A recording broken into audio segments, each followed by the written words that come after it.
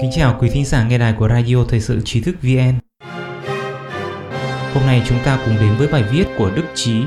Tỷ phú Mike Bloomberg chi 100 triệu USD để đánh bại Trump tại Florida. Trong số các bang chiến địa trong cuộc bầu cử tổng thống Mỹ lần này, Florida là bang chiếm nhiều phiếu đại cử tri nhất và sẽ ảnh hưởng lớn đến cuộc đua tranh cử. Florida sẽ tổ chức bỏ phiếu sớm qua thư ngay từ ngày 24 tháng 9 tới. Trong vòng bầu cử sơ bộ, tỷ phú Mike Bloomberg đã chi 1 tỷ USD để đánh bại Joe Biden, mong trở thành đề cử viên Đảng Dân Chủ. Ông Bloomberg đã thất bại, nhưng quyết tâm ngăn cản Trump tái cử của ông không dừng lại. Mike Bloomberg cam kết sẽ giúp đánh bại Trump và điều đó sẽ xảy ra ở các bang chiến địa, Kevin Schicke, cố vấn cho ông Bloomberg nói với Reuters. Doanh nhân Bloomberg, người từng khẳng định ông là người duy nhất của Đảng Dân Chủ đủ hiểu Trump để thắng Trump, ra quyết định chi tiền sau khi có tin đồn rằng Trump có thể bỏ hầu bao tới 100 triệu đô để gia tăng ảnh hưởng tại Florida. Bỏ phiếu bắt đầu từ ngày 24 tháng 9 tại Florida. Vì thế yêu cầu bơm tiền thật và bang đó thật nhanh đang rất khẩn cấp, Schicke nói. Mike tin rằng bằng việc đầu tư vào Florida, nó sẽ cho phép tài nguyên của chiến dịch tranh cử và các tài nguyên khác của Đảng Dân Chủ được dùng ở bang khác, đặc biệt là bang Pennsylvania.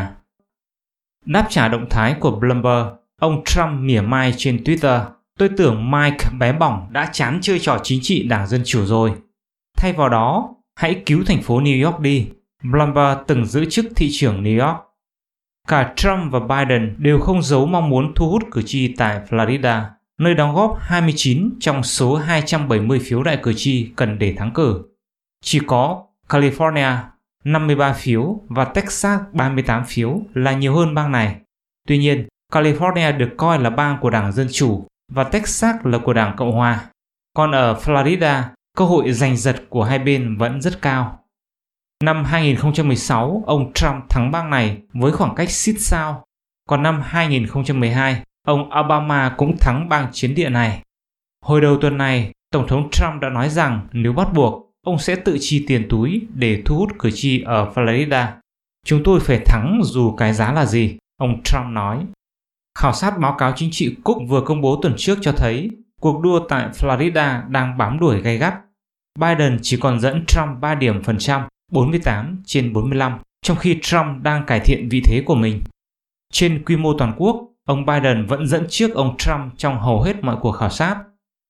Ông Bloomberg quay sang ủng hộ Biden làm tổng thống sau khi thất bại trong cuộc đua tốn kém để giành đề cử Đảng Dân Chủ. Khi đó, Bloomberg tuyên bố ông sẽ làm việc để Biden trở thành tổng thống Mỹ tiếp theo.